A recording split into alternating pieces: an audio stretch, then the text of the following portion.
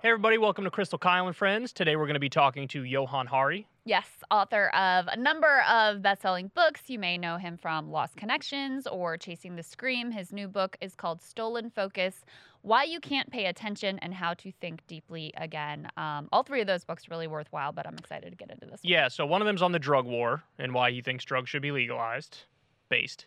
Another one's on depression and why he thinks basically modern society has led to a drastic increase in depression and how maybe the pills might be overprescribed. And the new one is about how none of us can hold our attention on anything for more than like 12 seconds. Yes. Which is kind of true. And how it's capitalism's fault, basically. Right, Not just yeah. big tech, but also just, the profit motive has sort of stripped our intelligence and our focus away from us in service of making us good little consumers. So get into all of that with him. Yeah, really interesting guy. I think you guys are going to enjoy it. But before we get into that, there's a poll that came out the other day. Now, I will say the source here is Rasmussen. Rasmussen is well known for being a right-leaning pollster. Sure. Having said that, I don't know how, even if you like factor in the right-wing bias, these are still astounding numbers. Well, and also I used to be a lot more skeptical of pollsters like Rasmussen, but then we found out that the normal in the Trump pollsters, years, they were actually a little more correct. They were more Yeah. accurate. I mean, Well, to be fair, they were terribly wrong in like 2012 with Romney. Right. But now something in the is modern happening, era, and pollsters don't really know what's going on, but there seems to be an undersampling bias in of regards Republicans. to Republicans, and especially Trump-supporting Republicans. So all of that is a long way of saying it's worth looking at some of the data that they have. So the question is, do you agree or disagree with this statement? This is amazing. The media are, quote, truly the enemy of the people. Okay. The results. So among white people, 56% say, yes, the media is the enemy of the people. Wow. Among the black community, 63% say, yes, the media is the enemy of the people. And then they have this category, other non-white. 60% say, yes, media is enemy of the people. The only one that didn't say it, Democrats. 37% of Democrats say media is the enemy of the people, so a majority say it's not. Unaffiliated, so like independents, 61% say the media is the enemy of the people, and Republicans, 76% say the media is the enemy of the people. Wow. And then when you look at all, like everybody, it's 58% that say yes, the media is the enemy of the people. So I was a little surprised by it. Yeah. But I will say, and you're not usually allowed to say this if you're a leftist, but I'll say it because I think it's true. I think they're right. I think the American people are correct. Now, the reasons why, my diagnosis of it might be different from somebody on the right, and I also generally think that when, like when Trump or some people on the right bash the media, it's because they want to tear the media down, and I think they want it to be more biased in their favor. It's not that they want the media to do a good job. I actually want the media to do a good job. So it's fundamentally a different criticism. But, I mean, look, I'll get to my reasons in a second as to why I think it's correct that the people are right. What do you think about it? Well, just to further make the point you were just making, that the typical Trump right-wing criticism is flawed because they don't say it about their own outlets. Right. They think Fox News is great or One American News Network is great or Newsmax is great. Exactly. And they're objectively the worst in the sense that they give the worst information. And Fox has the largest audience. I mean, it is a mainstream network. It has the largest audience of all the cable news networks. And so if you're just like exempting them from your analysis, then your analysis is probably pretty silly. Whereas obviously, like, we're very happy to criticize Fox, but we're also see very clearly the project that CNN and MSNBC are engaged in. Are they the enemy of the people? I think you have to say yes, because literally their project right now is to convince the people that their friend, neighbor, uncle, brother who thinks differently than them is an evil, bad person, to distract you from, the actual structural issues and the problems that elites in this country cause. And I think that is the root of a lot of the problems that we see right now. So if this is Matt Taibbi, this is Hate Inc. If you are listening to Fox, it's the liberals, it's the quote-unquote left who are tearing society down, and it's an existential threat. And if you're listening to CNN, they've got a different version of that. And, I think it's all very convenient for people in power and keeps any real sort of movements from change from actually having a chance at success because people are so made to be so convinced that it's actually their neighbor that's the problem. So when I see numbers like this, I say, good. I wish that the number among Democrats was higher. I think it will be in time, but that's my speculation. I suspect this 37% of Democrats is already significantly higher than it was previously when there was just total uncritical acceptance of whatever the liberal media line was. Yeah, so here are the reasons why, I think. So first of all, the media, what do they call it? I think they call it the fourth estate, right? Mm-hmm. So it's like the bar is high. You're supposed to give people news, information, facts, data about the world. And then, like, in doing that, you should be holding the powerful accountable. And there's this saying from a few years back that I heard from Cenk Uygur, of all people. He says the media is supposed to be the watchdog of the people, the watchdog for the people, but they're the lapdog of power or something like that. Like they're a lapdog instead of a watchdog. And it's like that. Yeah, that's exactly right. Yeah. So people know it's a really important institution, but they don't treat it with that seriousness. And so there are a number of biases. Obviously, for MSNBC, it's a bias in favor of the Democratic Party. Now, that's different from having a left-wing bias or having an ideological perspective. Yeah, it's not the same thing. It's fine to have ideological media. In fact, that's more honest, if you ask me. But they're biased in favor of the Democratic Party on Fox News. They're biased in favor of the Republican Party. And then you have just the general establishment bias, which I would argue cuts across all of mainstream media. They're all biased to one extent or another in favor of the broader establishment and the status quo and business as usual. And they also generally have this smug sense of self-importance as well, which, you could tell that they think they're elites. And that rubs people the wrong way. Quality you could possibly have. That's right. And compare that to take Joe Rogan, for example. Now, I have plenty of substantive disagreements with Joe Rogan on policy. But I think the reason why Joe Rogan sort of caught on and has these incredible numbers that are just through the roof is because there's an authenticity and an honesty there where even if he's saying something and he's dead wrong on it, he's honestly dead wrong. And that honesty part is the part that people, I think, care more about than anything else in many respects. And so when you look at the damage that doesn't comport himself like I have spoken. Well, exactly. That's it. And if you look at the damage the mainstream media has done, I mean, to me, the biggest one is you go back to the wars, and you go back to the financial crashes. Yep. So you go back and CNBC leading up to the 2008 crash, the subprime mortgage crisis, the Great Recession, when Lehman Brothers went under. You go back and watch, it's astounding what they did. They invited on the CEOs of all these companies which were currently imploding. And those CEOs were saying, I don't know, guys, calm down, relax, it's okay, keep giving us money, the market's going to go back up. And all the hosts said it, except for one, this libertarian guy named Peter Schiff, who was like, iceberg dead ahead, but he was laughed off air. So CNBC was flat out doing propaganda for corporate America at the time. And, I mean, this is the financial expert channel. If anything, they should have been the ones who were ahead of the story, but instead they were way behind the story and doing propaganda for the people who were making all the bad decisions. Take, They're just the mouth of Wall Street over That's there. exactly right. The bombing of Syria. Trump never got more love than when he bombed Syria. You had hosts go out there, I think it was Brian Williams talking about the beauty of our weapons. You had other hosts saying, this is the day that Trump really became president. And they do this. They push for every single war. They defend the status quo. And I think that the negative impact of that makes it so that not only do they earn these numbers, they would earn it if the numbers were way higher than this. Oh, 100%. I mean, Afghanistan's a perfect example. Invited on all these people, John Bolton, to pretend like they were so concerned during the Afghanistan withdrawal about the plight of the Afghani civilians, people that they had never once cared about during the entire length of the war. And then now that Biden, by their administration, freezing the assets of the Afghani government, they're creating mass famine with, huge consequences. Worse than the war, arguably, it's Crystal. Horrific. I mean, millions of people who are in danger of starving to death, including children. Not a peep. Nothing to say about it. I mean, if anything, they support it, or they prod him further from the right. That's exactly right.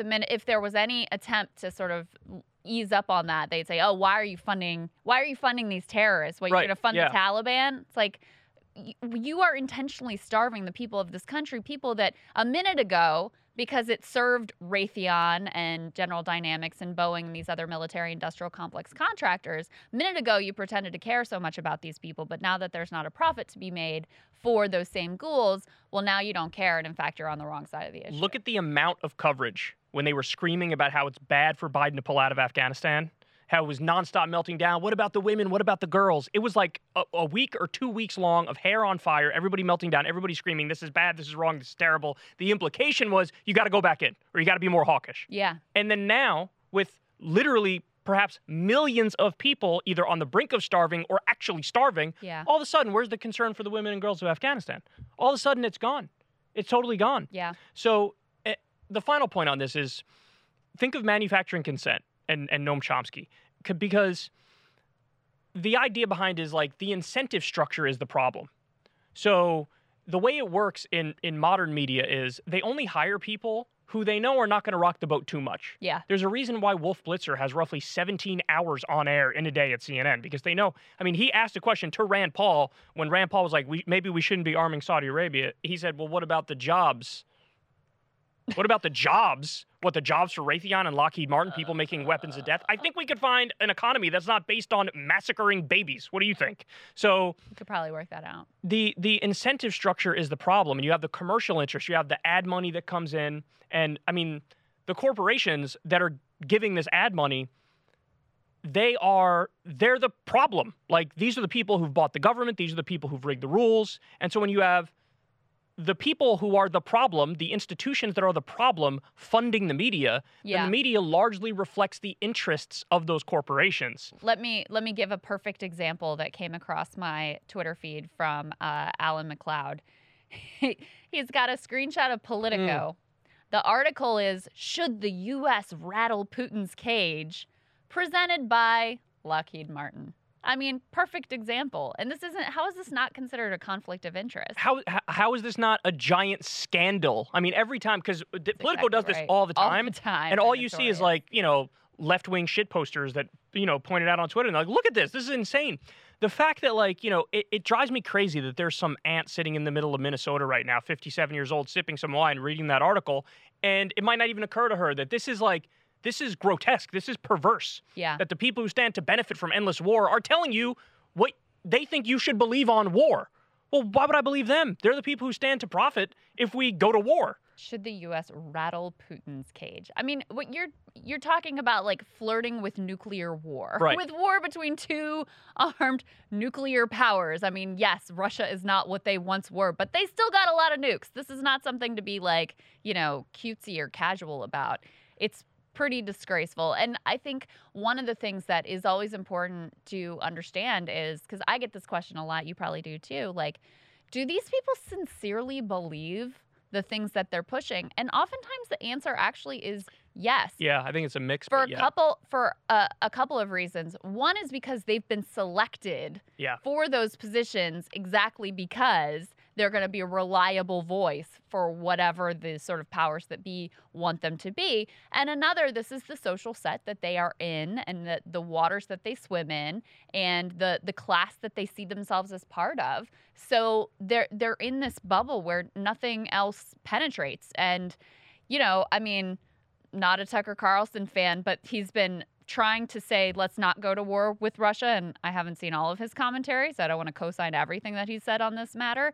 But people are losing their minds over him trying to explain, like, here's a little bit of how the Russians may be approaching this. They're calling him a traitor and wanting him to, they're doing the Russiagate thing, just like they did to Trump. Like, absolutely. well, now you're a Russian puppet because you're saying this. Like, guys, this is the left-wing position. This is what Noam Chomsky says about the issue, for the love of God. Right, exactly. The one reasonable take, and all of a sudden, that's when they go after him the most vociferously. The most intensely. So, and yes, I co-sign the enemy of the people pronouncement of the American people. Yeah, and look, I don't want to say new media and independent media is a panacea, because it's not. Because, for every great outlet, you also have the Alex Joneses out there, and you have the crazy people who sort of work their way up through the ranks. And another problem you have with new media is audience capture, where you get to the point where the people will just start to tell the audience what they think the audience wants to hear, and they don't completely stay honest with the audience. And, that's a problem. So I'm not saying new media is a panacea, but what I will say is there are many more options and many more outlets in new media that do a much better job than anything you're going to see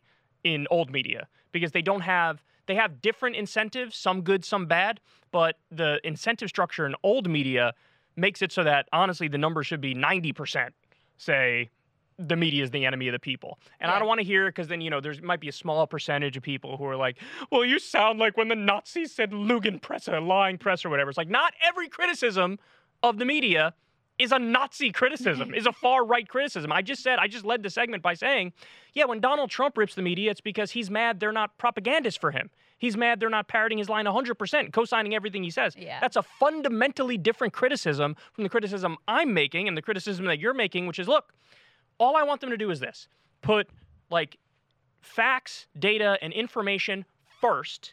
And then, insofar as you have an ideological perspective, be open and honest about your ideological perspective with the audience, so they know what your biases are, they know what perspective that you're coming from, and you should generally have the mindset of, let me hold the powerful accountable and let me try to make the world a better place. That's it.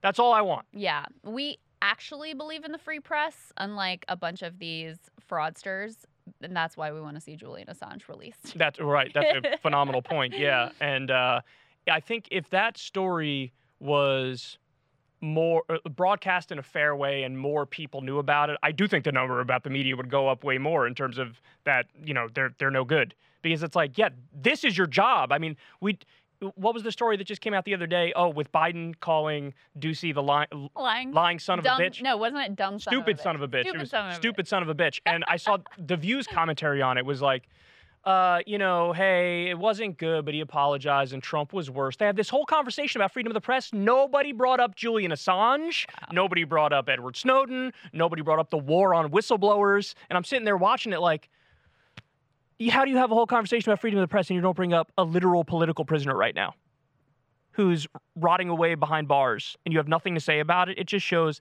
that how elite they are and how out of touch they are, and it's look, a shame. If you want, make it a hit on Trump. I mean, he's the one who started the prosecution. So even when they had the chance under Trump to really make it a Trump story about Julian Assange, they were more worried about this or that of their friends who had something mean said about them, or a mean tweet about them, or their press pass revoked or whatever. So this is not a criticism of the View, but more of CNN and the big outlets. But oftentimes they have sources that are in the CIA or the FBI or the intelligence agencies, and they just repeat whatever those sources tell them. They do stenography for those sources, and they think they're doing Havana news. syndrome comes to mind. Right, exactly. But that's why you don't get accurate reporting on Julian Assange. It's because they've been told from their sources in the intelligence community that oh no, this guy's a traitor and he did bad things and people are getting hurt because of him or whatever. All bullshit.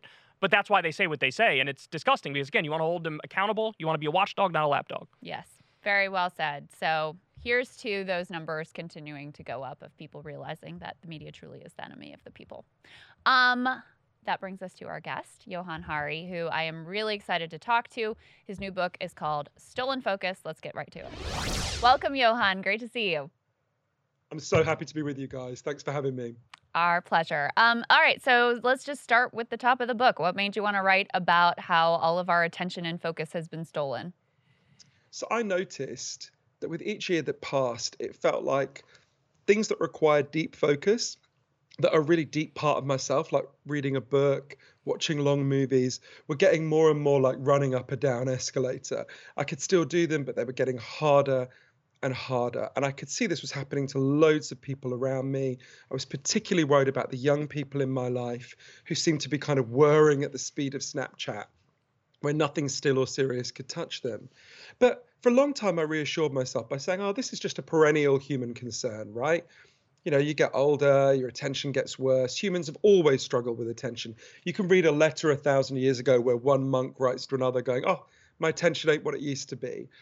But then when I started to dig into this a little bit, I saw that there were quite a lot of facts that seemed to reinforce my sense that, for example, for every one child who was identified as having serious attention problems when I was 7 years old, there's now 100 kids who are identified with that problem.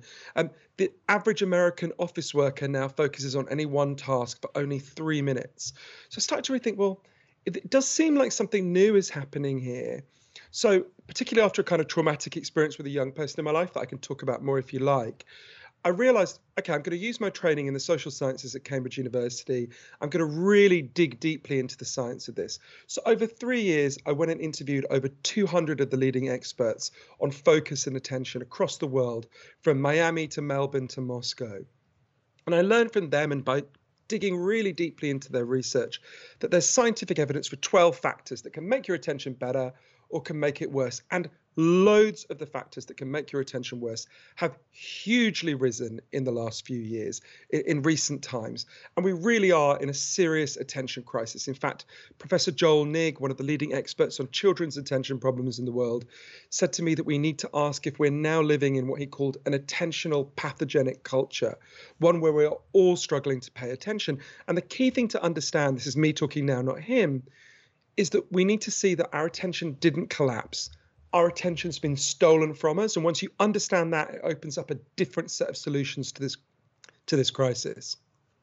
So, I mean, it's a fascinating topic of conversation, but it gets me thinking about, society more generally. And my question is, do you think that the lack of attention is more related to modern society in general, just not stimulating our creative capacities because of the limits of the way our economy functions and whatnot? Or is it like just the technology? Oh, it's definitely not just the technology. The technology plays a really important factor, but it's key to understand that it's specific aspects of our technology, not the existence of the smartphone and the laptop. We can explore that more. But the way I came to think of it, I think you've gone to the heart of it there, Kyle, is if you think of this, the increasingly invasive aspects of our technologies, which are the aspects which are designed to hack and invade our attention. If you think of those as like a virus, they would have been powerful at any point in human history when they came along. They would have had a certain amount of inherent power. But they came along at a moment when it's like our collective immune system was down. We had already made a whole series of changes that were profoundly affecting and damaging our ability to focus and pay attention. From the food we eat, the food supply system profoundly damages our ability to focus and pay attention.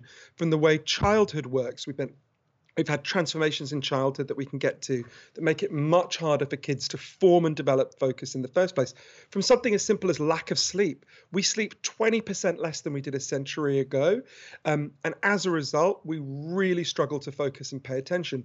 So it's both elements. It's the invasive tech, which we can deal with, and loads of these deeper societal factors which make us more vulnerable to that tech in the first place. Think about something as simple as if you haven't slept well, how much easier it is to find yourself the next day scrolling through TikTok for hours, right?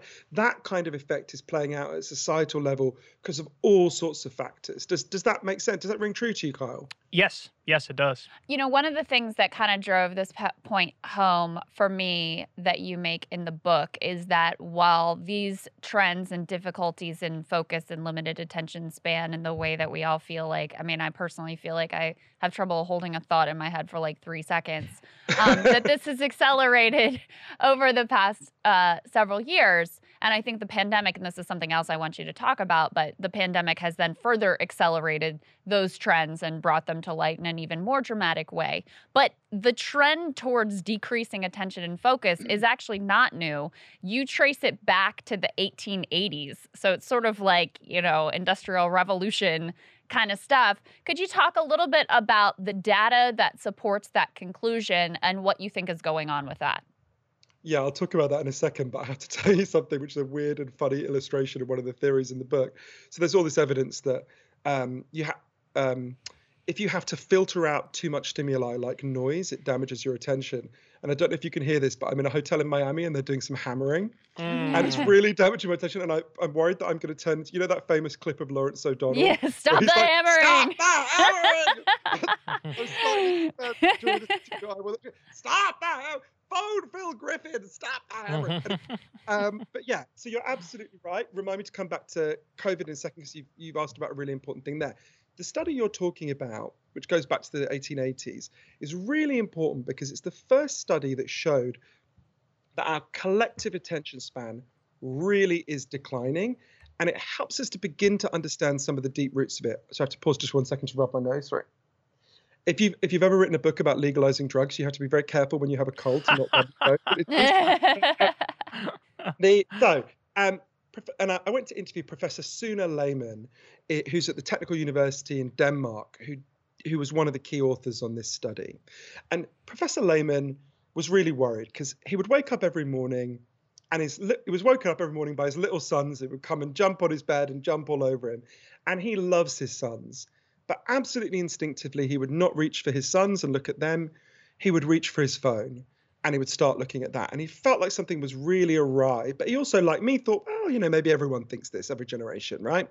So he pioneered, along with his colleagues, a really important piece of research. They wanted to figure out, is our collective attention span declining? And they started with some really simple data. They looked at Twitter hashtags. So obviously, I'm guessing almost everyone watching knows, but in case they don't, when lots of people discuss a topic on Twitter, the algorithms will pick it up and it will explain, it will show that those are trending topics, right? So if, I don't know, Justin Bieber fell into a hole an hour from now, Bieber in a hole would trend on Twitter. I don't know where that came from in my head. Apologies to Justin Bieber, right? So it picks up on the things that people are collectively talking about. And what they looked at is, initially in 2013, when a topic trended on Twitter, it would they learned that it would trend on average for 17.5 hours. But by the time you got to 2016, that had hugely declined. In fact, any topic would only trend for 11 hours. So it turned out that we were focusing less on any one thing between those years. But, Professor Lehmann thought, okay, maybe this is just a quirk of Twitter. So they did an enormous amount of research. They studied Reddit, they studied Google searches, they studied almost everything on the internet, which is like this. And with one exception, Wikipedia, what they found is there was the graph looked exactly the same. Collective attention was declining and declining and declining with each year. But then they decided to do a deeper piece of research, which to me is much more important. So as you know, Google Books has scanned whatever it is, many millions of books. And they figured out a mathematical technique that could figure out effectively trending topics in the past. So there are always new phrases that emerge. Think about, I don't know, no deal Brexit, right? Mm-hmm. No one had ever used the phrase no deal Brexit before 2016. No one will ever use it again, except for historians. It was a phrase that emerged and then went away, right? Or think about the Harlem Renaissance. We can all think of things in the past, right? So what they did is they developed an algorithm that could scan all the books and figure out, well, what topics emerged and what topics faded. And what they found was really odd. For every decade that passed, our collective attention was getting worse and worse. We were focusing on any one topic less and less. And they started that research in the 1880s. And for every decade since the 1880s, the graph looks like the graph from Twitter from 2013 to 2016. Decline, decline, decline, decline, decline. Now, collective attention is different to individual attention, but this fits with a wider body of evidence that our individual attention is also collapsing. And this is a disaster for all sorts of reasons. I would just say to anyone listening, think about anything in your life you've ever achieved that you're proud of, whether it's, starting a business, writing a screenplay, being a good parent, learning to play the guitar, whatever it might be. That thing you're proud of required a lot of sustained focus and attention. And when focus and attention break down, as they are breaking down now, your ability to achieve your goals breaks down. Your ability to solve your problems breaks down. And I think what happens, and I felt this happening to me, it's one of the reasons I wrote Stolen Focus, is that you become almost like a stump of yourself. You can sense what you might have been, if you've been able to focus, but you feel like you can't quite get there. You can't quite apply yourself, which is why we need to understand these deep factors that are doing this to us, and most importantly, build the solutions to it. And one of the things that encouraged me is I've seen the beginning of these solutions all over the world. Yeah, I mean, to your point, yeah, the dedication and the commitment is an important thing because it pays dividends in the long run, and it also gives you the ability to tap into the zone or a flow state if you have that extended focus on something. And I know you touch on that as well. And you've seen evidence of what you're talking about with political scandals. You get the sense that a lot of the modern era political scandals absolutely would have tanked political candidates in like 1986 or 1994. But now there'll be this big political scandal. It's trending on Twitter for like 3 hours, then it's gone, and nobody thinks about it ever again. And then next thing you know, Jeffrey Toobin's back on your television screen. and he's beating off. But anyway, how much of this is attributable to, let's say, in the modern era with technology, that there's just too much stimuli, like there's too much stuff going on all the time, so it's only natural to, like, you know, go from this thing to that thing to that thing? Sorry, the mental image of Jeffrey Toobin masturbating. My concentration on much you're welcome more for that. Exactly. Stop that Toobin hammering. No, you're right. So there's several factors going on. So one is what you're describing, but I actually think there's a different. So in the book, I talk about both the destruction of our individual attention and the destruction of our collective attention, which are, of course, closely interrelated and have many of the same causes. But that destruction of our collective attention that you're describing, I think is related to something, to one of the causes that I write about in the book. I think it actually relates to something that you guys talk about all the time in a really important way in trying to get beyond this way of thinking. So I think it helps to think about it individually and collectively. So obviously, a big element in what's happening are some aspects of our technology are profoundly damaging our focus and attention. It's only one of the 12 causes I write about. Actually, to my surprise in the research, I came to the conclusion it is not the biggest, although it is very substantial. And I think it helps to think about this issue you're talking about, this kind of the way we think about scandals. If we understand what I think is the key element in our current technology that is damaging our focus and attention. So at the moment, all of social media is built around one specific business model. And I learned about this by interviewing many of the people who've been at the heart of building that business model. And the business model is super simple. Every time you pick up your phone and open Facebook or TikTok, they make money. And every time you put it down, their revenue stream disappears.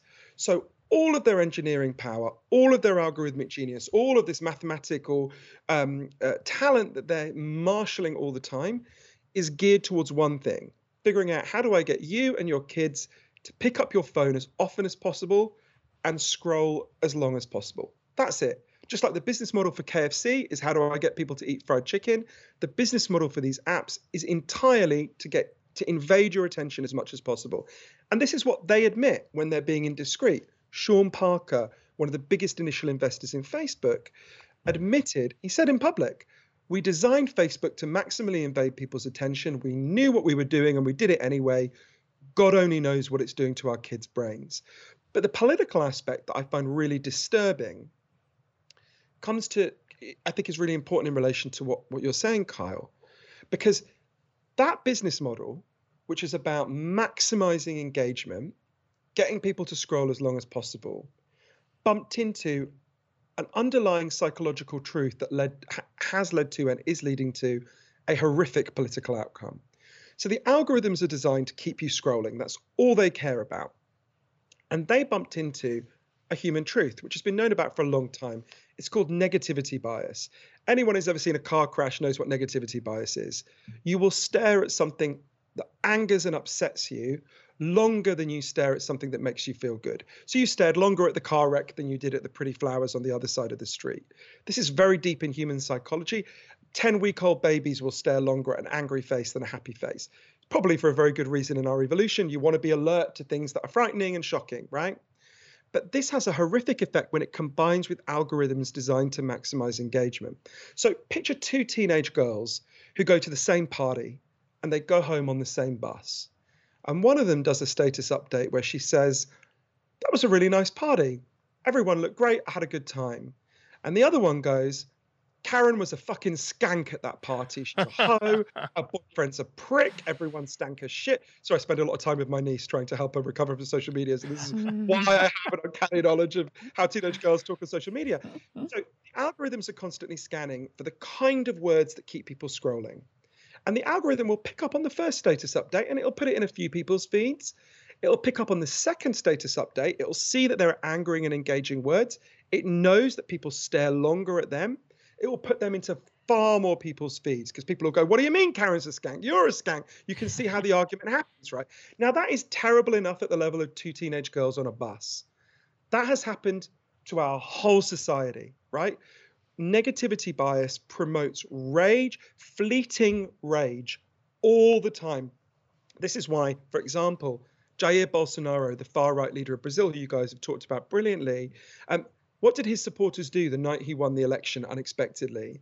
They stood outside and they chanted, Facebook, Facebook, Facebook, because they knew that he couldn't have won without these algorithms promoting his enraging, vile, bitter content. Think about the fact that countries as different as Britain and Brazil have polarized profoundly in the same way. So this underlying dynamic is destroying our collective attention in catastrophic ways. So we have to get a handle on it, and there are very practical ways we can stop this.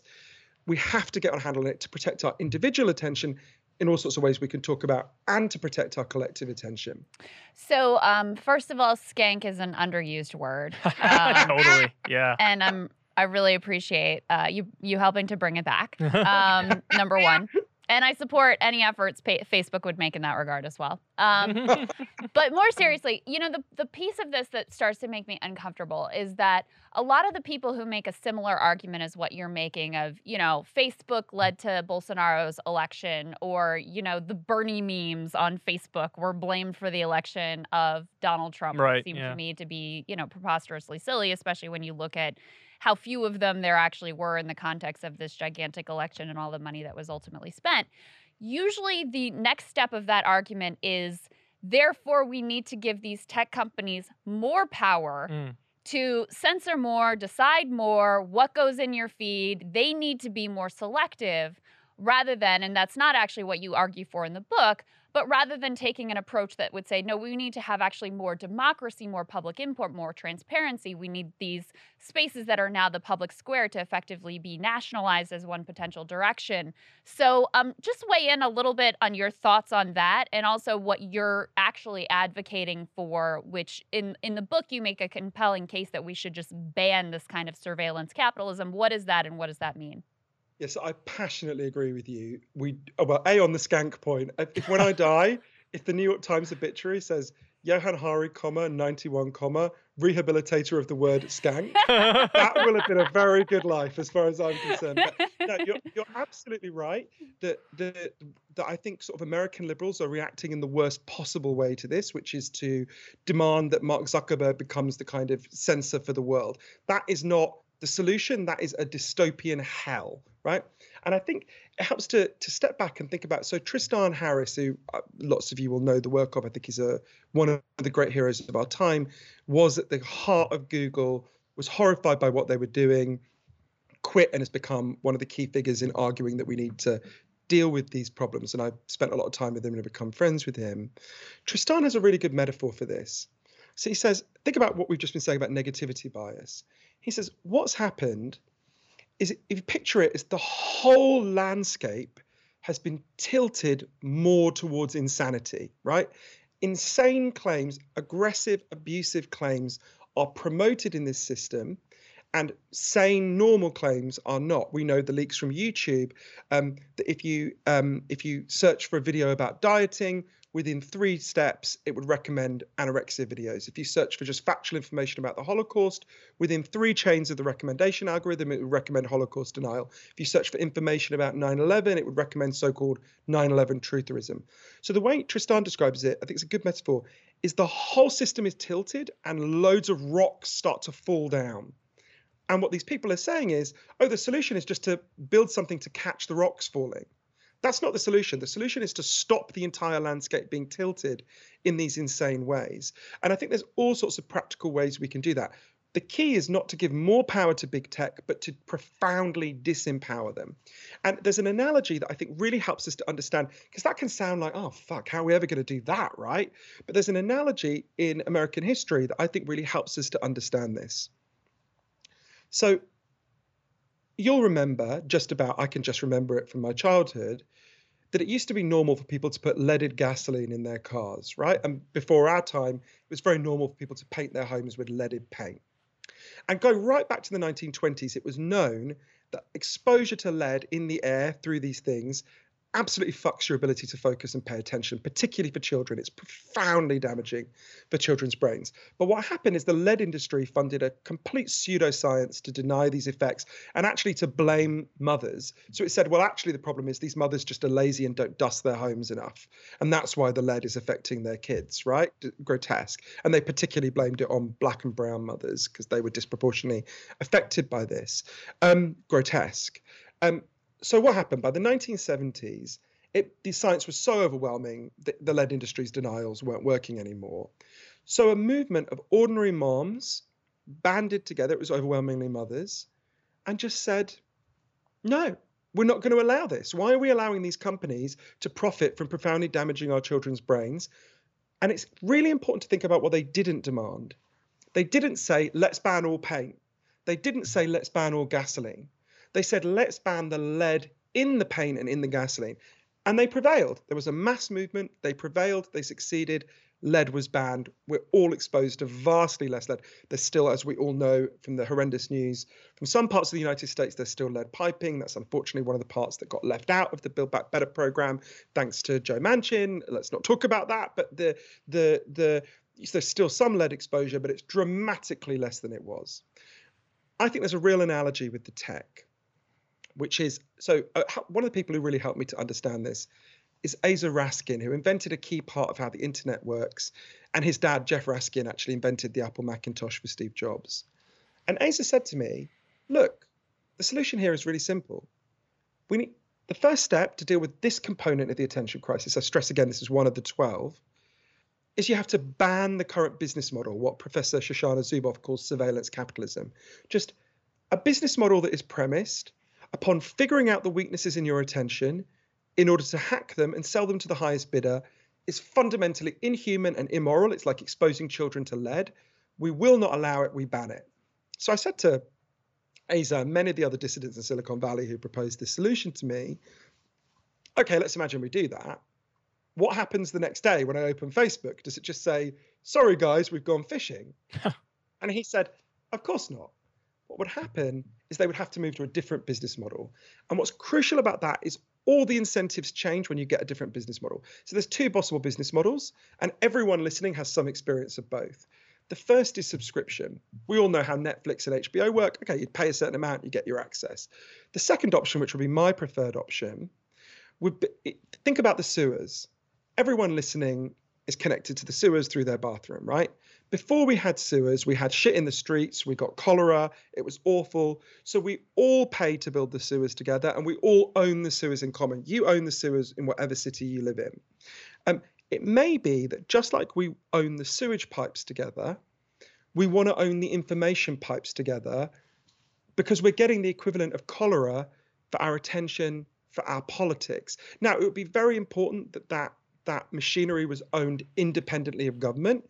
Of course, we can all imagine what Donald Trump would have done if he controlled it. A good model, I think, for all its flaws would be the BBC. The BBC is directly accountable to British people. Every British person with a television pays a license fee to the BBC. It's independent of the government. And I mean, the current terrible British Conservative government is trying to destroy it, but set that aside. For a century, it's been a great model of that. In a similar way, you could just have a small tax on everyone who has broadband, and together we could own this. But the key thing to understand about that is it changes the incentives. If the business model is the more you scroll, the more money they make, they will keep figuring out ways to keep you scrolling. But under these different business models, all the incentives change. Suddenly they're not like, hey, how do we hack Kyle in order to get him to pick up his phone more and scroll more? Suddenly the incentive is, oh, Kyle is now our customer. He's not the product we sell to advertisers anymore. What does Kyle want? Oh, Kyle wants to be able to pay attention. Let's design our app to do that. Oh, Kyle wants to be able to meet up with his friends offline. Let's design it to facilitate that. All the incentives change, but you have to have a movement to make them do it. Just like the lead industry was never going to say, hey guys, I think we've made enough money now. Let's stop poisoning kids, right? They had to be made to do it. The social media companies have to be made to do it. So don't you think, to one extent or another, that the problem might even be a little deeper than that, in that it's a human nature problem? Because I've advocated for quite a long time for a solution similar to what you're talking about, just because I think it would make social media more free, more open. There'd be less censorship if you effectively regulate them like they're public utilities and expand First Amendment protections. But I still think even under a system like that, I do think you're still going to have this more general issue because I've seen it firsthand. I know you have, Crystal. When I do a segment on my show on YouTube where it's very substantive, let's say, like I just did a segment on like 100 people being massacred in a bombing in Yemen that the UAE did, and that video for me got 20,000 views. Then I have some other video about, you know, whatever, some interpersonal beef or me going after some right-wing commentator, and then that video gets like 100,000 views. So even though one is like more substantive, it's more fruitful, it's more important, it's like that didn't do as well. And even though I have a lot of faith and confidence in my audience that they're, you know, generally very intelligent, at the same time, isn't some of this just like the problem is us? The problem is that you're going to be able to trip the wires in the head, even if the incentives aren't lined up in the way that they currently are. Even if we try to improve the incentives, people are going to be like, damn, Rachel is a skank, and I want to talk about that. So I think there's some truth in what you're saying, but I think it's worth remembering, sorry, poor Rachel, whoever she is, not a skank. But I think there's some truth in what you're saying, but we have to see it in a context. So, of course, you have to bear in mind, if you look at YouTube's algorithms, so what are the words that most promote videos on YouTube? You know this much better than I do.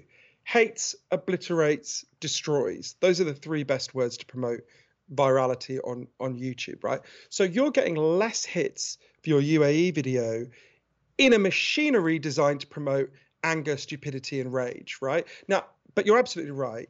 There's a degree to which this is a perennial human dilemma. And there's an analogy that I think can really help us to think about this, which is the obesity crisis. I spent a lot of time discussing this with Professor Joel Nigg, an amazing man who's arguably the leading expert on children's attention problems in the world, certainly one of the top 5. And he drew this analogy with obesity. So think about obesity. If you look at a picture of a beach in the United States in 1970, it's really weird when you look at it because everyone is what we would call slim or buff, literally everyone. And you sort of think, but where's all the what we would call normal people? Where are they, right?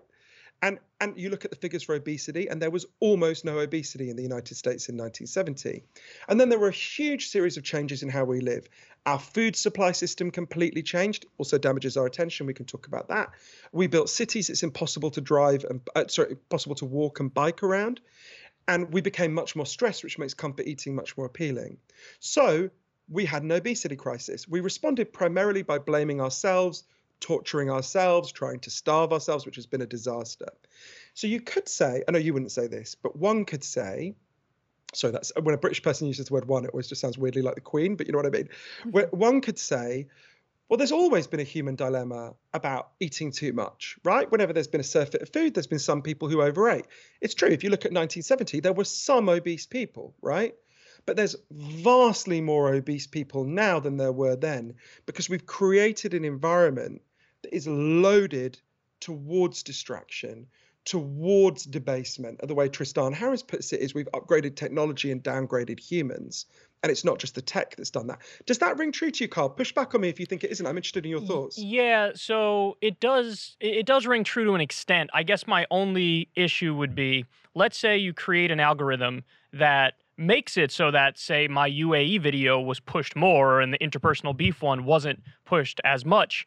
You still have the issue of, well, then who gets to make those decisions as to what gets pushed and what doesn't get pushed? Because my concern is anytime you have like a system of overlords to one extent or another who are making the decisions, that's always unfortunately going to skew in a pro-establishment direction because it's the establishment by definition making those decisions. So that's why I've always been more of an advocate of like a hands-off algorithm where it really is sort of like the cream rises to the top. And unfortunately, with the cream rises to the top type system, you are going to get the occasional like Alex Jones psychopath who becomes wildly popular, and then you have to deal with all the downsides of his misinformation. But I just think that's the least bad option because along with getting some Alex Jones psychopaths, you also get phenomenal independent media creators who are very, rigidly factually based, and they get popular as well. So I guess I'm more just like a hands-off libertarian type when it comes to how you create the algorithm. And I just think some of the downfalls with our attention, while it can be managed to a certain extent, I think the problem more is us than maybe the system, even though the system plays a tremendous part, like you just described so eloquently, in, making us, to use the weight example, way like fatter and unhealthy today compared to the 1970s. I think there's some truth in what you're saying. This will always be a human dilemma, and there's no perfect system.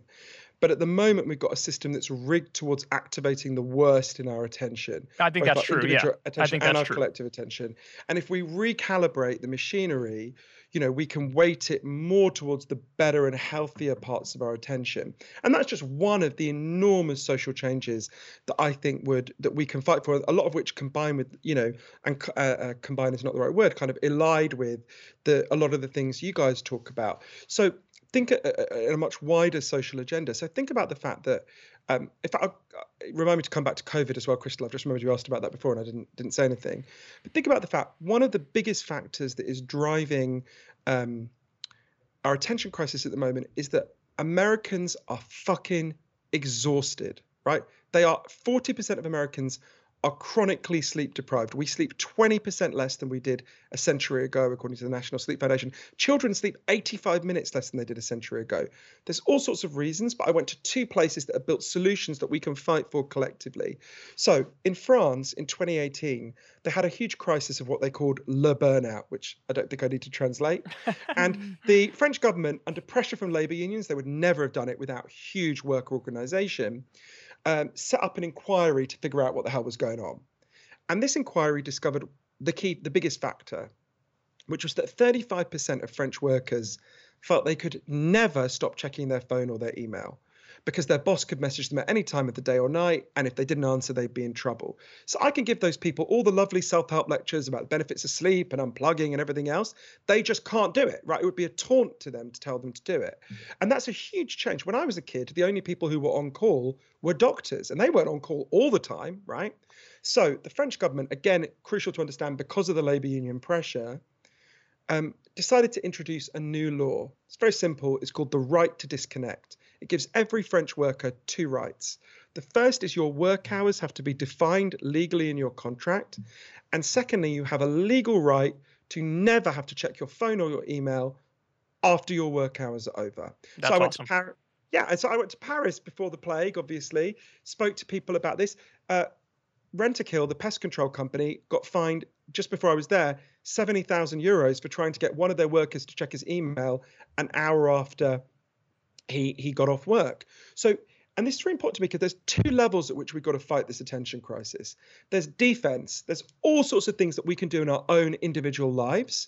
But there's also got to be offense. We've got to go against these forces. And actually, when we tame these forces, and the right to disconnect is a good example, what that does is it frees people up to make the individual changes that lots of them already want to make anyway.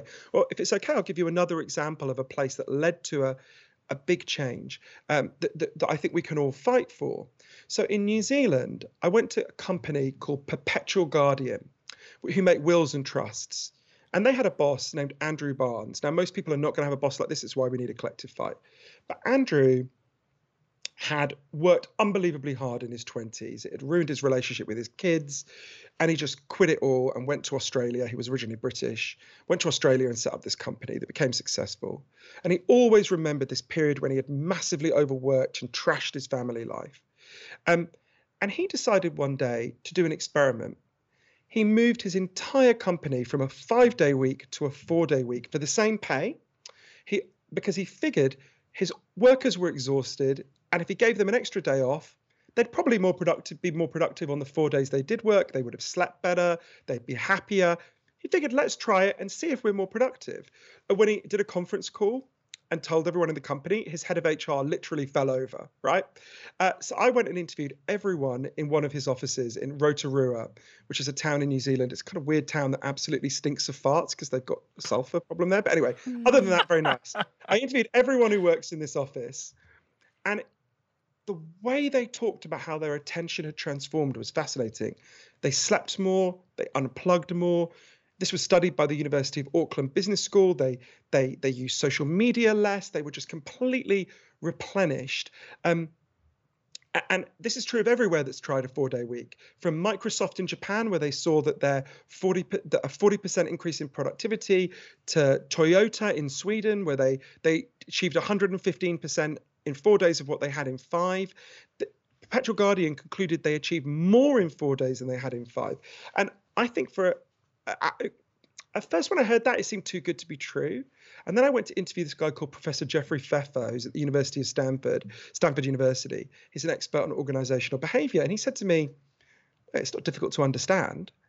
Ask any sports team, do you want your team to walk onto the pitch exhausted, having worked 10 hours the day before? Of course not. No sports fan wants that. Why would the rest of us be any different, right? So a society that is chronically exhausted, a society that is eating food that isn't anything like the fuel that human bodies need, a society where we don't sleep, a society where we're breathing polluted air that inflames our brains, a society where we're switching tasks all the time because the technology we use is designed to hack and invade our attention. This is going to be a society where people really struggle to focus. But we've got to fight for these big collective solutions as well as the individual solutions, or we're not going to overcome this. So it seems to me, and this is what actually concerns me, that the changes that would be necessary are more akin to like the slavery abolition movement than something that's relatively limited as getting lead out of paint and out of public consumption. Because there you're talking about one industry. You're not talking about really fundamentally shaking like the roots of capitalism. People can still make paint. They just can't make paint that has lead in it. But what you're talking about, I mean, it really does go into sort of every aspect of our consumerist capitalist life. Tech is the obvious kind of villain here, and they are phenomenally powerful. These are the richest and most powerful people on the planet.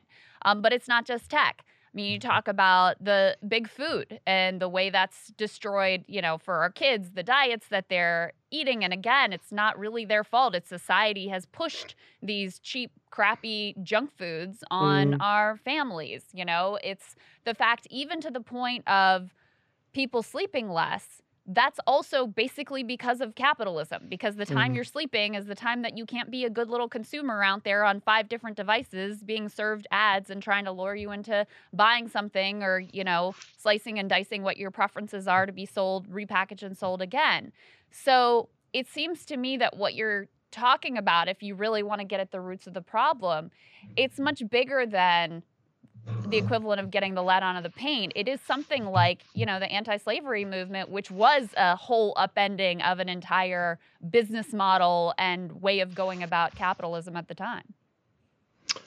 I really appreciate that you get the depth of what I'm trying to say in the book, because I've been doing so many interviews where people are like, I explained everything I just said, and they said, so what's the one thing I should do in my personal life? And you're kind of like, I mean, I do recommend lots of things people can do in their personal lives, but I keep trying to say it's like someone is pouring itching powder over us all the time and then leaning forward and going, hey, buddy, you might want to learn how to meditate. Then you wouldn't scratch so much. And you want to go, yeah, I'll learn to meditate, but fuck you, you need to stop pouring itching powder on me. Right? So I think you're absolutely right. There's a few things I would say in response to what you said, Crystal, because I think you're totally right. One, it reminds me a little bit of, you guys will remember this better than I do, but in one of the debates in the primaries, Bernie, someone challenged him about the cost of dealing with the climate crisis. And he said, I'm not going to remember his words, he said it better than this, but he said, what do you think the cost of not dealing with the climate crisis is? It's far greater than the cost of dealing with it. And a lot of people, I remember, re-quoted that when you had the huge California fires not very long ago. In a similar way, you're right, this is a big fight. I would say, what's the cost of not dealing with it? And Professor Lehman, who I mentioned before, he did that big study about collective attention. I remember when the day I saw him, I think it had been the day before, a photograph had been released. And it's a photograph of Mark Zuckerberg standing in front of an audience. And everyone is wearing a VR headset, except for Mark Zuckerberg, who's walking freely among them. And Professor Lehman said to me something like, that's a vision of the future we're headed towards if we don't change trajectory, right? An increasingly degraded and debased population who are being constantly manipulated, and an elite who meditate, do yoga, don't send their kids to Montessori schools, don't let them have these devices, who are manipulating us in this extraordinary way. So I think we're in a race. These factors that are invading our attention, including tech and far beyond them, are poised to become much more invasive. Think about how much more addictive TikTok is to your child than Facebook, right? Imagine the next iteration and the next iteration. On the other side, we've got to have a movement of all of us saying, no, you don't get to do this. And it requires a shift in consciousness. We have to say we are not medieval peasants at the court of King Zuckerberg begging for a few little crumbs of attention from his table. We are the free citizens of democracies, and we own our own minds, and we will not allow our minds to be corrupted in this way. But you've gone to the daunting thing, Crystal, which is that's a big fucking fight, right? And when I get daunted by it, this might sound odd, but I think a lot about my grandmothers, who I absolutely loved. I had a Scottish grandmother, a working class Scottish woman, and one who was a Swiss woman who grew up and lived all her life in a wooden hut on the side of a mountain. And I loved my grandmothers. They were a huge influence on my life. And my grandmothers were the age I am now in 1963. And I think about their lives in 1963. Neither of them were allowed to have bank accounts in their own name. It was legal for their husbands to rape them. In practice, it was legal for their husbands to beat the shit out of them because the police never intervened. They had both left school when they were 13, even though the men in their families went on longer because no one gave a shit about girls learning anything. My Swiss grandmother wasn't even allowed to vote, right? And I think about how much my grandmother's lives were disfigured by this misogyny and sexism, and how they never got to fulfill their potential. They were incredible women. They never got to be who they could have been.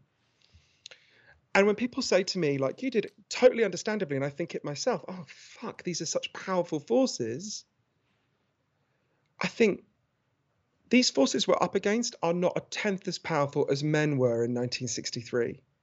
Men controlled every single institution of power in the world. They controlled every country, almost every company, every police force. They had controlled all these institutions for as long as they'd ever existed, apart from a few hereditary female monarchs, right? And I think about, I don't want to, and I appreciate how annoying it is for a man to mansplain this to you, but I think about the gap from my grandma. I don't want to underestimate for a minute how much further we have to go in achieving liberation for women. But I think about the gap from my grandmother's lives to my niece's life. My niece is 17. My grandmother, my Swiss grandmother, she loved to paint and draw. And she was told, shut up, don't be ridiculous, get into the kitchen. When my niece showed she was really good at drawing, we started Googling art schools, right? My grandmother would have been so glad to see that change happen. And it happened because ordinary women and some sympathetic men just said, fucking hell, we're not taking this anymore. We don't have to live like this. No, you're not going to do it to us. And I think the feminist analogy is a really powerful one. It's probably in some ways better than the anti-slavery one, or the anti-slavery one is worth thinking about. Because feminism is a fight that had to happen at every single locus of power.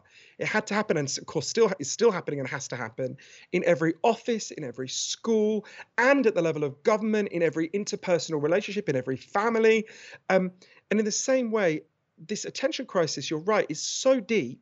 It has to be tackled a whole range of reasons. I talk about how we need to change how our schools work. If you wanted to design a system that would kill our children's ability to focus, you would design the school system we have in the United States, or a whole range of things. But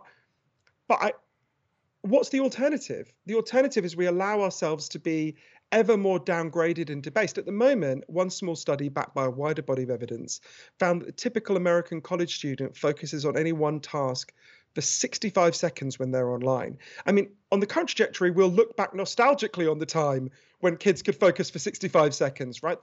That's not a tenable world. So I think we cannot fight back, just like with the climate crisis. We can let the whole thing burn down, but I don't think that's tenable. I think we have to fight back. Yeah, and I also think that the ability to solve long-term problems decreases if people can't, hold a thought for more than 15 seconds. So I think that's and I just hope it's not part of this. Like, I just hope the cat's not too far out of the bag. Is that the saying? Cat out of the bag, or did I just make that up? Yeah, you got it. Okay, No, you're right. No, Yeah. that's something I worry about a lot. Just like with the climate, you get to tipping points. Yeah.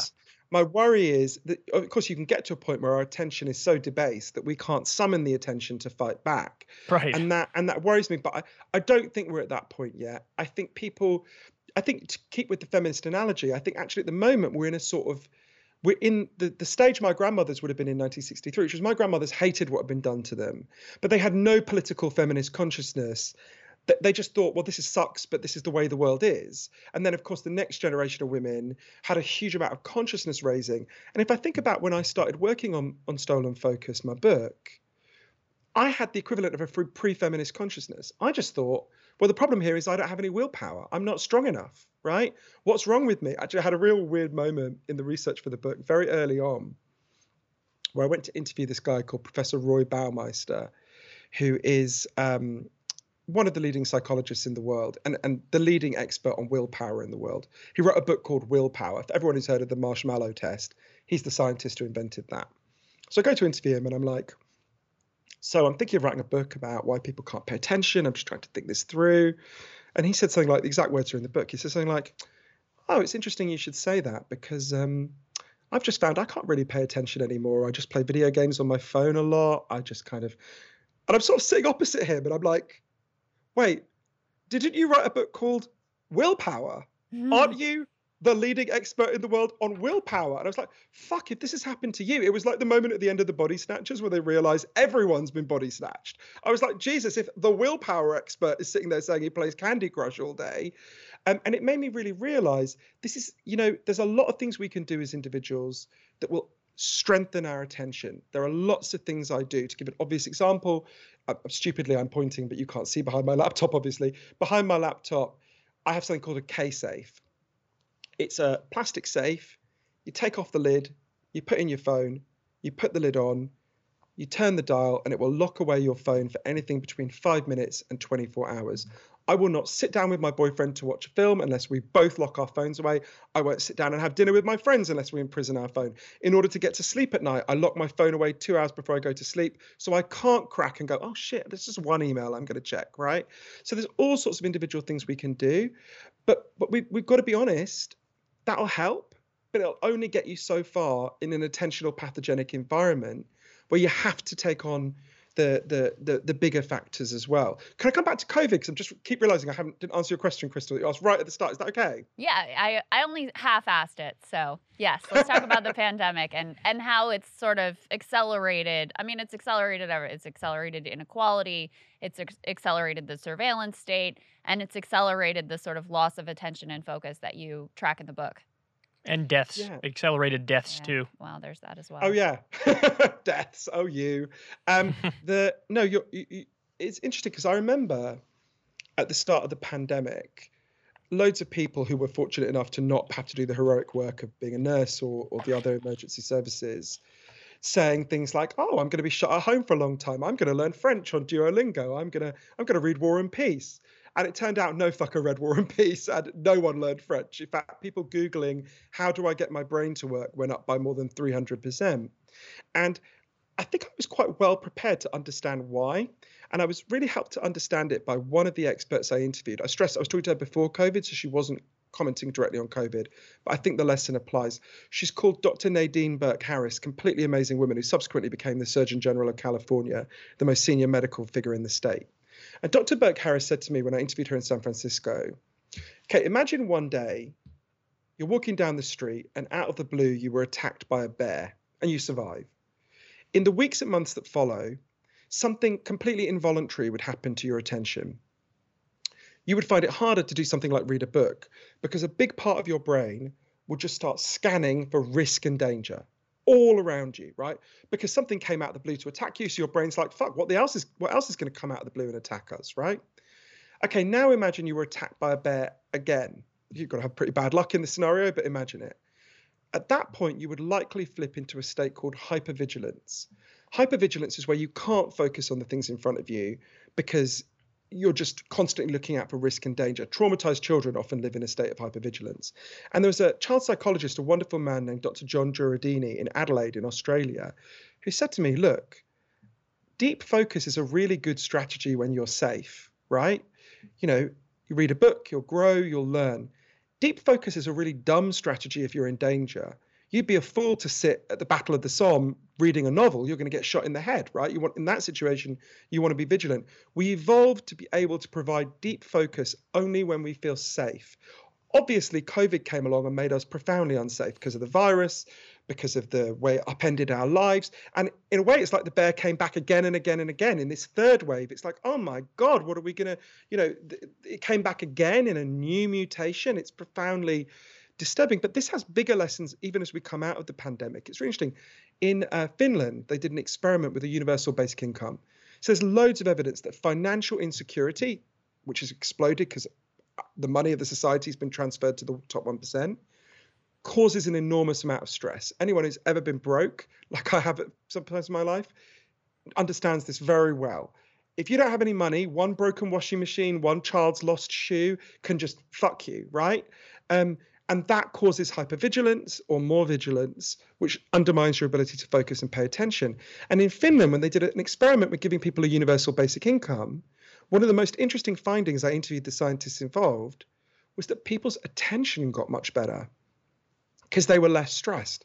So a society that's constantly stressing people out in order to extract profit from them is also going to be a society that is, I mean, I would argue very strongly that the child payments that have been introduced by the Biden administration, which I think the single best thing that the president has done, would have significantly improved attention compared to what it would have been if they hadn't done that. Think about how much calmer you feel when you know you've got money, right? Yeah, absolutely.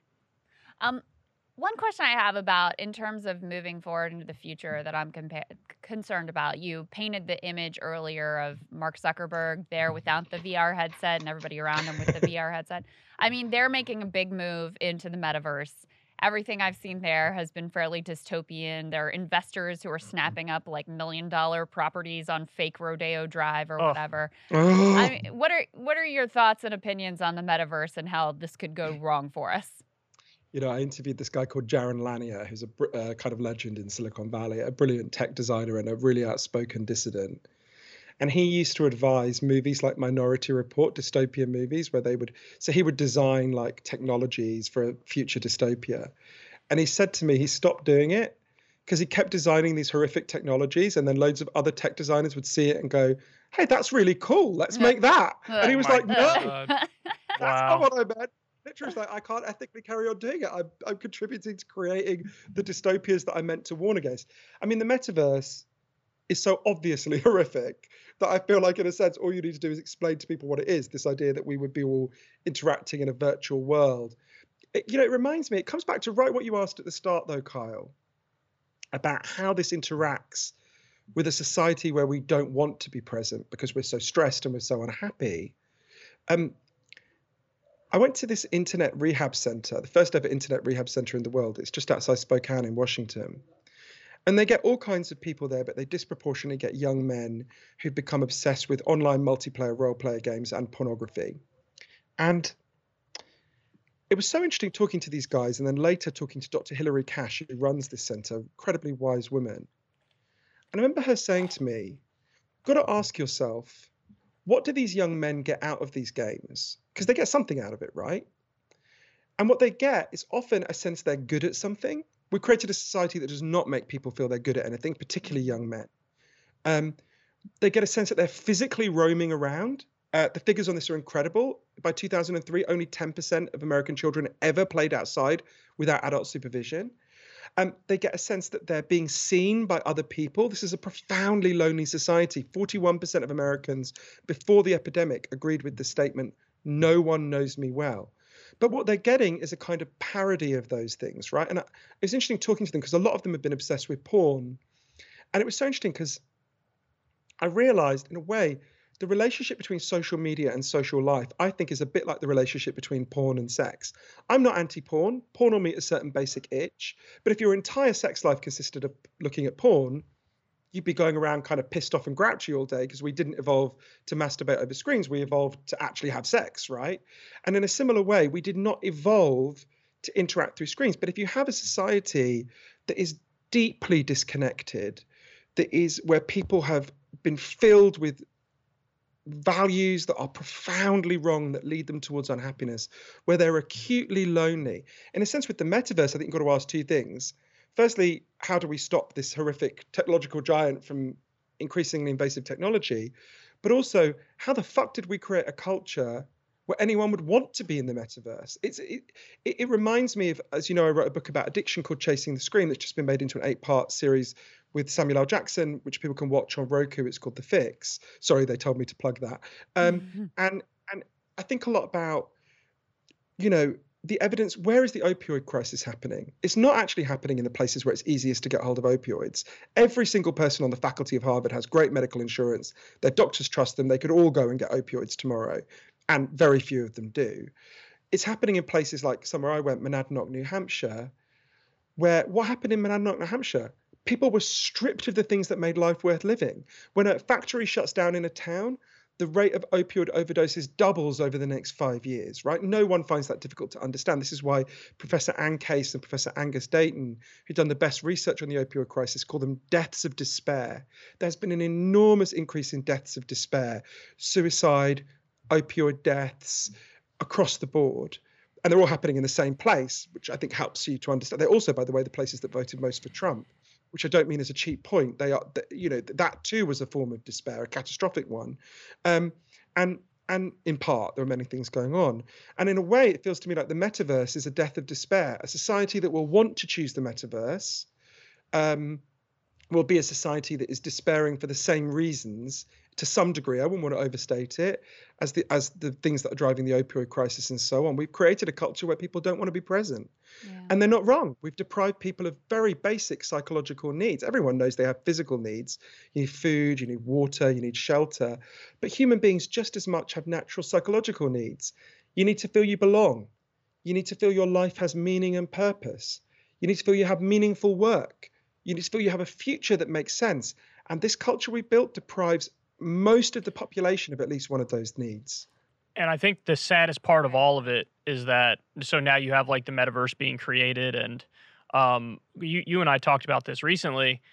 What people are going to find is the same commercial interests that sort of destroyed normal life will either destroy the metaverse or already are destroying the metaverse. Oh, and well, so they have complete control in the metaverse. Well, you're going to need escapism from the escapism in order to find them. You know what I'm saying? Like, it's just a never-ending vicious cycle. So the metaverse is going to be all about NFT scams and porn, and you're going to need an escape from the escape. But my final question for you, because we're running out of time here, but it's actually as it pertains to your previous book. So now I'm somebody who, in my personal experience and messing around with substances, I found that particularly at a low point in my life, it actually succeeded in giving me what I needed in order to continue to get through the hard times, to then eventually dig it out of the dirt and grind and get back to some decent times. And what I find now that, you know, times are decent, still every now and then, you know, enjoying partaking in substances. So, do you think, in a similar way to what you just said about pornography before, that like, yeah, look, I'm not anti-porn, but you know, you also want to have sex too. Do you feel the same way about substances when it comes to addiction, or is it more of a, hey, maybe abstinence is a better thing when it comes to the substances, and we should not rely on them as a crutch in any way, shape, or form? Oh no, you've got to separate out two things. So 90% of all currently illegal drug use is recreational drug use, right? Person doesn't get harmed by it. It's not addictive. Dr. Carl Hart at Columbia, my friend, has done amazing work on this. Love that guy. And that's actually completely incredible. Also, literally the hottest man in the world. But set that aside. It's really embarrassing when I listen back to my interviews with him, because I like to think I'm normally quite articulate in interviews, and basically all I do is giggle and say, "You're so right, Carl." So no, and that, by the way, is true even of what we think of as the kind of devil drugs like meth. Most people who use meth do not become addicted and are not harmed by it. Now, you have 10%, including some people in my own family, who do get profoundly harmed.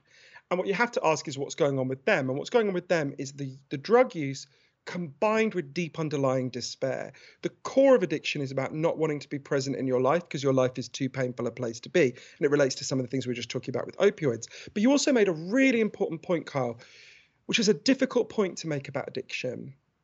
And I'm glad you make it, because it's a brave point. You know Marianne Faithfull, the British singer? Annoyingly, she's remembered for being Mick Jagger's girlfriend, which pisses me off because she's so much better than Mick Jagger, and Mick Jagger's good. She has a line in her memoir that is very challenging and very powerful. She was homeless in the 60s for a while, and she had a heroin addiction. And she says in her memoir, heroin saved my life because if it wasn't for heroin, at that point, I would have killed myself. Now, Marianne's Mm, not saying heroin is a good solution to despair, obviously, for all the obvious reasons no one needs me to explain. But in that situation, it was the best solution that anyone offered her. And I've got a friend named Robert Banghart, who I think is the most admirable person I know. He lived in the drainage tunnels beneath Vegas for 7 years. He now runs an incredible charity called Shine a Light that goes back into the tunnels and helps the people he lived with to get out, to get help. And Rob said to me, you can't do homelessness sober, right? It's not possible. What makes it possible to survive in that terrifying environment is the drug use, right? Now, again, this is challenging because this is not saying drug use is a good solution to homelessness, obviously, right? You can see how it can be misunderstood. But we've got to understand that addiction is a response to deep pain. And there's an experiment that I think really helped me to understand. So if I've got 2 minutes, I'll explain to Yeah. you, but if we're running out of time, yeah. No, go ahead. So that really transformed how I think about addiction and that I learned about a lot for Chasing the Scream. So one of my earliest memories is of trying to wake up one of my relatives and not being able to. So this was very close to me. And when I started doing the research for that book exactly 10 years ago, if you'd said to me, let's say what causes heroin addiction, I would have looked at you like you're an idiot. And I would have said, well, the clue's in the name.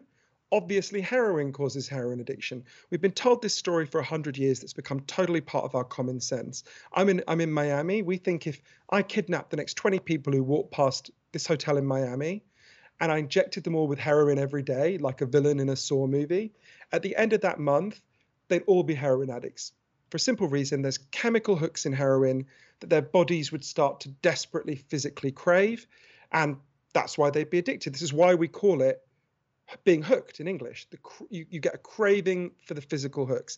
Now, it turns out that's real. Chemical hooks are real. The craving for chemical hooks is real, but it's a tiny part of what's happening with addiction. And there's lots of reasons we know this, but it was really unlocked for me when I went to Vancouver to interview an incredible man, one of the best people I've ever met, a man named Professor Bruce Alexander, who did an experiment in the 70s that has belatedly transformed how we think about addiction. So Professor Alexander explained to me the story we have about addiction, that it comes primarily or entirely from the chemical hooks, comes from a series of experiments that were done earlier in the 20th century. They're really simple experiments. Anyone listening, you can do these experiments at home if you want to. I don't recommend it, but you can. You take a rat, you put it in a cage, and you give it 2 water bottles. One is just water and the other is water laced with either heroin or cocaine. If you do that, the rat will try both the water bottles and it will almost always prefer the drugged water and almost always kill itself within a couple of weeks. So there you go. That's our story. It tries the drug, it gets taken over by it, takes more and more, it dies. But in the 70s, Professor Alexander looked at these experiments. He was working with people with addiction problems. He looked at these experiments and said, well, hang on a minute. You've put the rat alone in an empty cage where it's got nothing that makes life worth living for rats, right? All it's got is the drugs. Let's try this differently. So he built a cage that he called Rat Park, which is basically heaven for rats. They got loads of friends, they got loads of cheese, they got loads of colored balls, they can have loads of sex. Anything a rat likes in life, it's there in Rat Park. And they've got both the water bottles, the normal water and the drug water. This is the fascinating thing. In Rat Park, they don't like the drug water. They hardly ever use it. None of them use it compulsively. None of them overdose. So you go from 100% compulsive use and overdose when they don't have the things that make life worth living to no compulsive use and overdose when they do have the things that make life worth living. Now, there's loads of human examples that prove the same principle. I separate that from recreational drug use.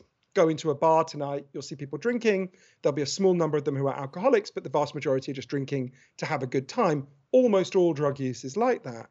But when it comes to addiction, I realized from this experiment and from all the changes it led to in the world, like it led Portugal to decriminalize drugs, that the opposite of addiction is not sobriety, valuable though that is to many people. The opposite of addiction is connection.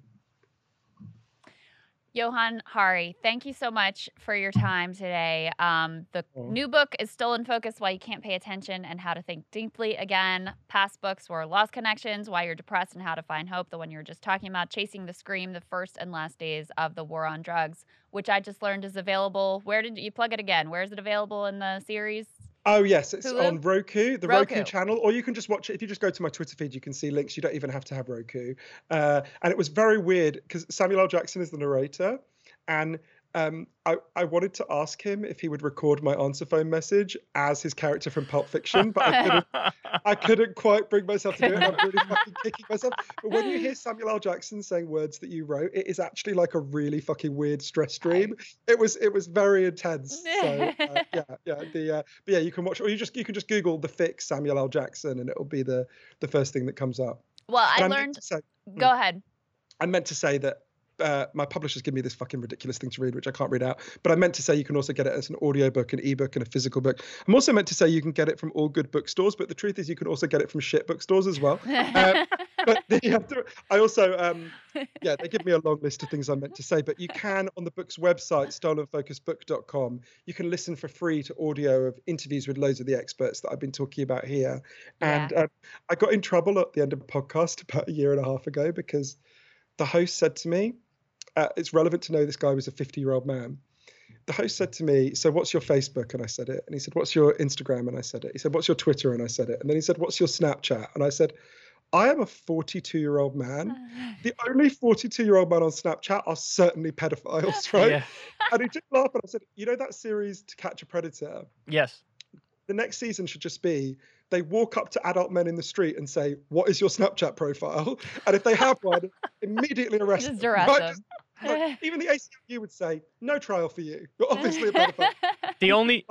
The only caveat is that it's also for adults having affairs. So there's that. Okay. No, you're fair. That's fair. But this guy didn't Insider laugh. trading. There are other uses for it, Johann.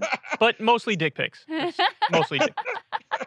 This guy, I now want to know what your Snapchat handle is, Carl. But this guy didn't laugh at all. And I was like, oh, it's a bit funny. I thought, okay, maybe just to get my joke. Later, I looked it up. He's 50 and he's quite present on Snapchat. Oh! So I'm really glad that I got through this interview without accidentally calling either of you a pedophile. Now my low bar for all interviews. I don't know. You kind of just called Kyle what I did. So, No, you just either that or making other accusations. rampant about you. dick pic sender. Which I fit the profile, let's be honest. I mean, I look like I sent quite a few. All right. On a more serious note, everybody should get the book. I told you on Breaking Points, I listened to the whole thing on 2.5 speed, which kind of goes against some of the core messages of the book. But I got a lot out of it.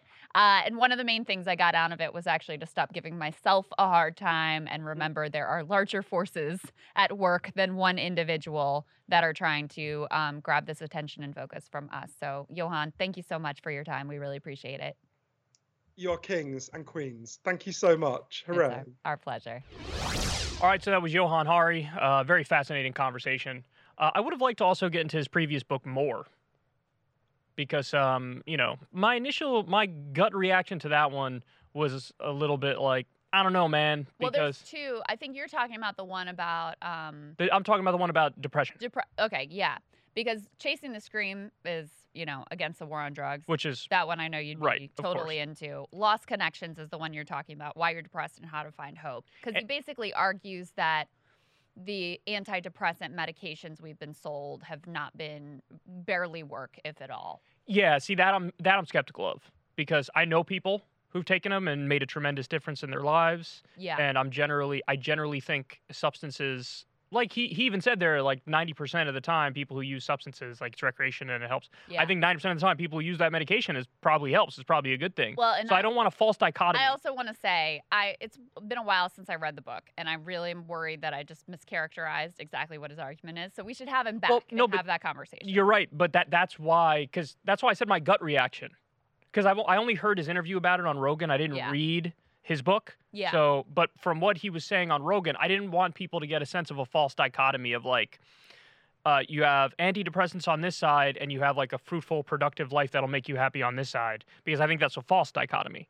I read the book, and I think that's an overly simplistic Right. Well, that's good. overview of the book, which is much more about some of the conditions that are ignored that lead so many people to be so anxious, depressed, stressed that they end up on these medications. So I don't think it was quite as simplistic as like the medications are bad, just have a better life. Right, because we all Kind of the agree. way it was portrayed. I think every reasonable person agrees you have to fix the root conditions, and the root conditions are intricately tied into the way the economy functions. Yeah, and the we way, have, especially here, a health system that's just like, here's a pill, because that's the thing that's profitable. Right. Dealing with, hey, what do we do to get, what are the underlying, what are you sad about? What's stressing you out? Like, dealing with those things doesn't make anybody any money. So we tend not to do that.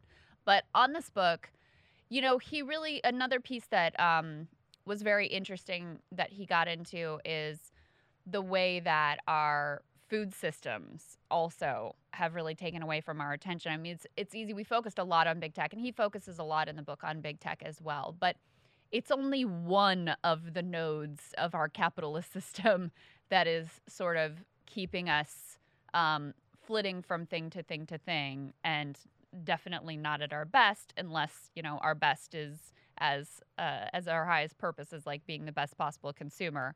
So that's why I feel like it touches on such a big problem, because all of these things that are driven to distract us, it's all about how do I extract a little bit more profit out of you, whether it's like getting you to sleep less, getting you to eat crappy foods, getting you to be on 5 screens at once. That's all true, but I personally, my take on it is there is a portion of this that's human nature, because think of Twitter, right? Who wants to read the 14 tweet thread where each one uses all the characters, and it's like all these complexities and nuances and ins and outs of the argument? If you could take that 14 tweet thread and boil it down to 2 fire-ass tweets that are concise, everybody's going to want to read the fire-ass tweets. Right. And that's not necessarily because of the mediums that have made it that way, or the economy, or the food, or whatever. It's also because everybody's going to want to gravitate towards the thing that is more concise and punchy. That's how we're wired. Right. So that's Well, the other part of this. Conflict. I guess the one thing I did think to ask him, I'd be curious your thought on this. On the other hand, the most popular podcast on the planet is Joe Rogan's, where he, typically goes I have an answer for this. 2-3 hours, Right. and people really love it. So yeah, what do you think of that? Authenticity and honesty. And so if you try to do that podcast and you didn't have somebody completely wearing their heart on their sleeve, it wouldn't work. It's the fact that Joe, with everything he says, it's the equivalent of like the concise tweet. But that would argue that we do still have the ability, or at least the desire, to focus in for long periods of time, because people are obviously doing it regularly there. And that's what I think. Yeah. That's what I think, which is why I think maybe him and I aren't exactly on the same page, although I do think he makes a lot of salient, brilliant points. But that is what I think. I always felt like that. Like, yeah, on the one hand, there is sort of a war on our attention span. The different technologies around us lead us in that direction. And definitely the food has a similar effect. If you're all, if you're on sugar 24/7 and you get the ups and the downs and the crashes and everything, that's going to affect it. But at the same time, when presented with an option that actually holds your attention, if somebody does that well, then you'll succumb to it, and you'll be able to focus the whole time. Because I'm big on like the flow state.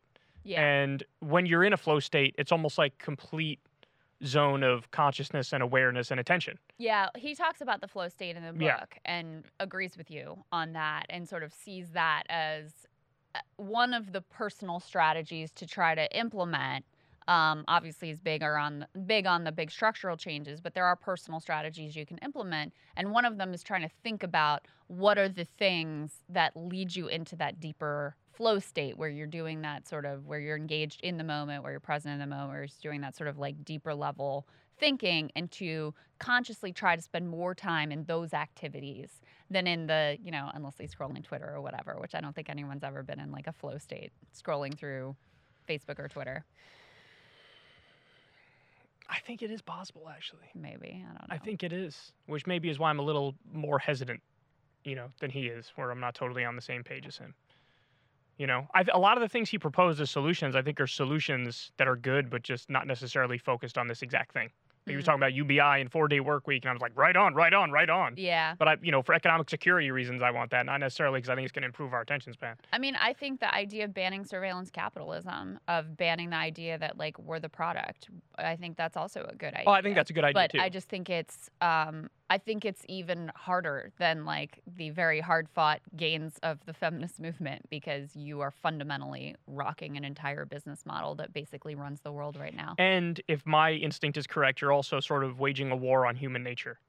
You're never going to get the obliterates, eviscerates. Even when YouTube was a more meritocratic algorithm, you still had those videos go to the top. Yeah. You still had that. Right. So even under an ideal scenario, people's attention, I mean, that's all these shows, there were all these shows on, you know, what, the FX channel that would be like top 10 car crashes, and like, you know, people just turn towards that shit sort of naturally. Yeah. You know what I mean? Yeah, you can't really put that genie back in the I mean, we're not going back to an era where, you know, globalization isn't a thing and where we don't have all of this information at our that battle I will fingertips. wage until I'm blue in the face.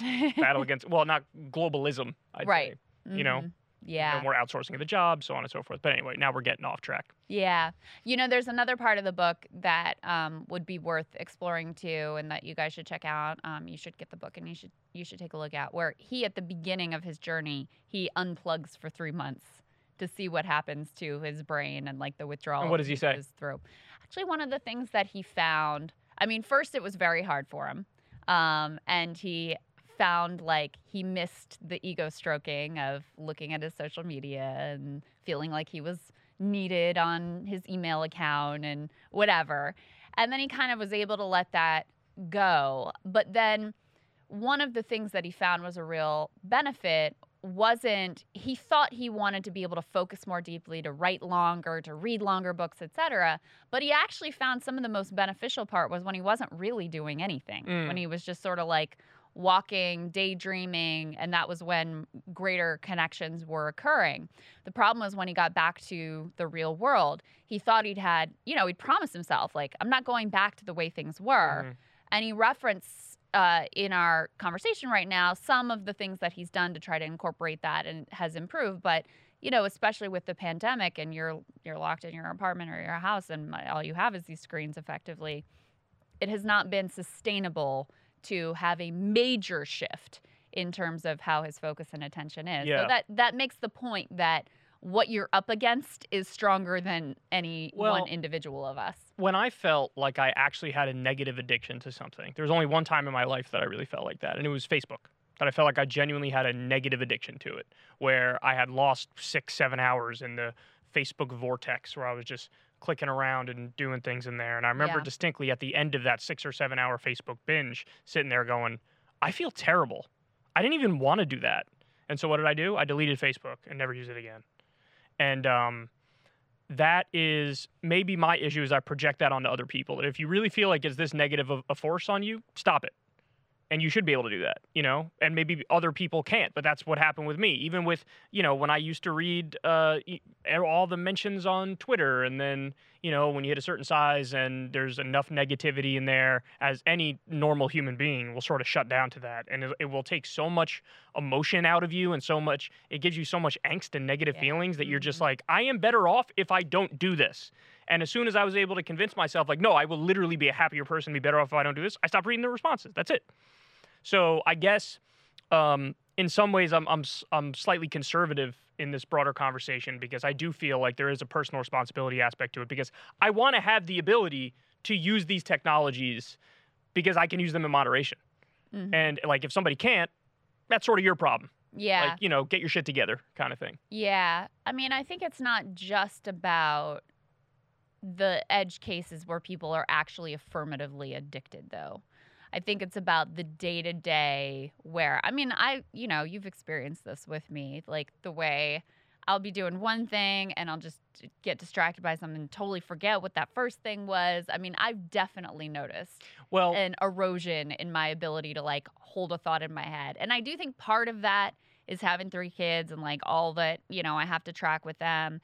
And I think part of it is getting older, but I think part of it is some of the trends that he's talking about, which I don't feel like I have an addiction to social media. No, you don't have an addiction. I feel like some of my daily habits have contributed to eroding my ability to like focus in on one task and have those sort of deeper, higher level thoughts. Well, see, I feel like you have the ability to focus in on the task, but sometimes it like I've seen it before where you'll pick up the phone and you'll be doing something, and then if somebody says something to you, you don't hear it at all on the first attempt. Yeah. And the person has to be like, hey, I said something. You're like, what? Like, you have to snap out of it. So Right. you are focusing. You're just focusing on the thing that maybe you don't want to supersede the other thing. I'll be doing something, I actually need to pay a bill, respond to something, whatever. And then somebody says something in the real world, and then I forget about the thing, like the life thing on the it cuts both ways. It's just like gone. You know what? If I don't, all things if I don't write considered, it down or have it right in front of me. All things considered, it's better than having to literally write a check and mail it every month. So there's that. That's the other part. I feel like it's very in vogue to bash the negative sides of technology these days for good reason. But then, nobody ever says the opposite case, which is like back in 1972, if you're sitting there at a bar arguing with somebody, you're two idiots, you don't know what the fuck you're talking about, and you guys talk about it and come away with some conclusion that's totally made up and you're convinced of it. Yeah. Today's day and age, you have all the information in the world available at your fingertips 24/7. Yes. And that is a good thing, although it doesn't always lead to people like being able to resolve their arguments. No, it definitely doesn't. In fact, but it can lead in general, people that's a positive thing. It's good to have that option. But anyway, we're babbling now. Guys, we love you. Subscribe on Substack to Crystal Kylan. Friends, you pay $5 a month, and that gets you the video of the show, and you get it a day early. You also get the wonderful newsletters. And for those of you who do not want to pay the $5 a month, you can sign up on Substack for free, and then you get the audio version of the show as soon as it drops. So thank you for everybody who supports us. We love you very much. We appreciate you, and we'll talk to you soon. See y'all next week.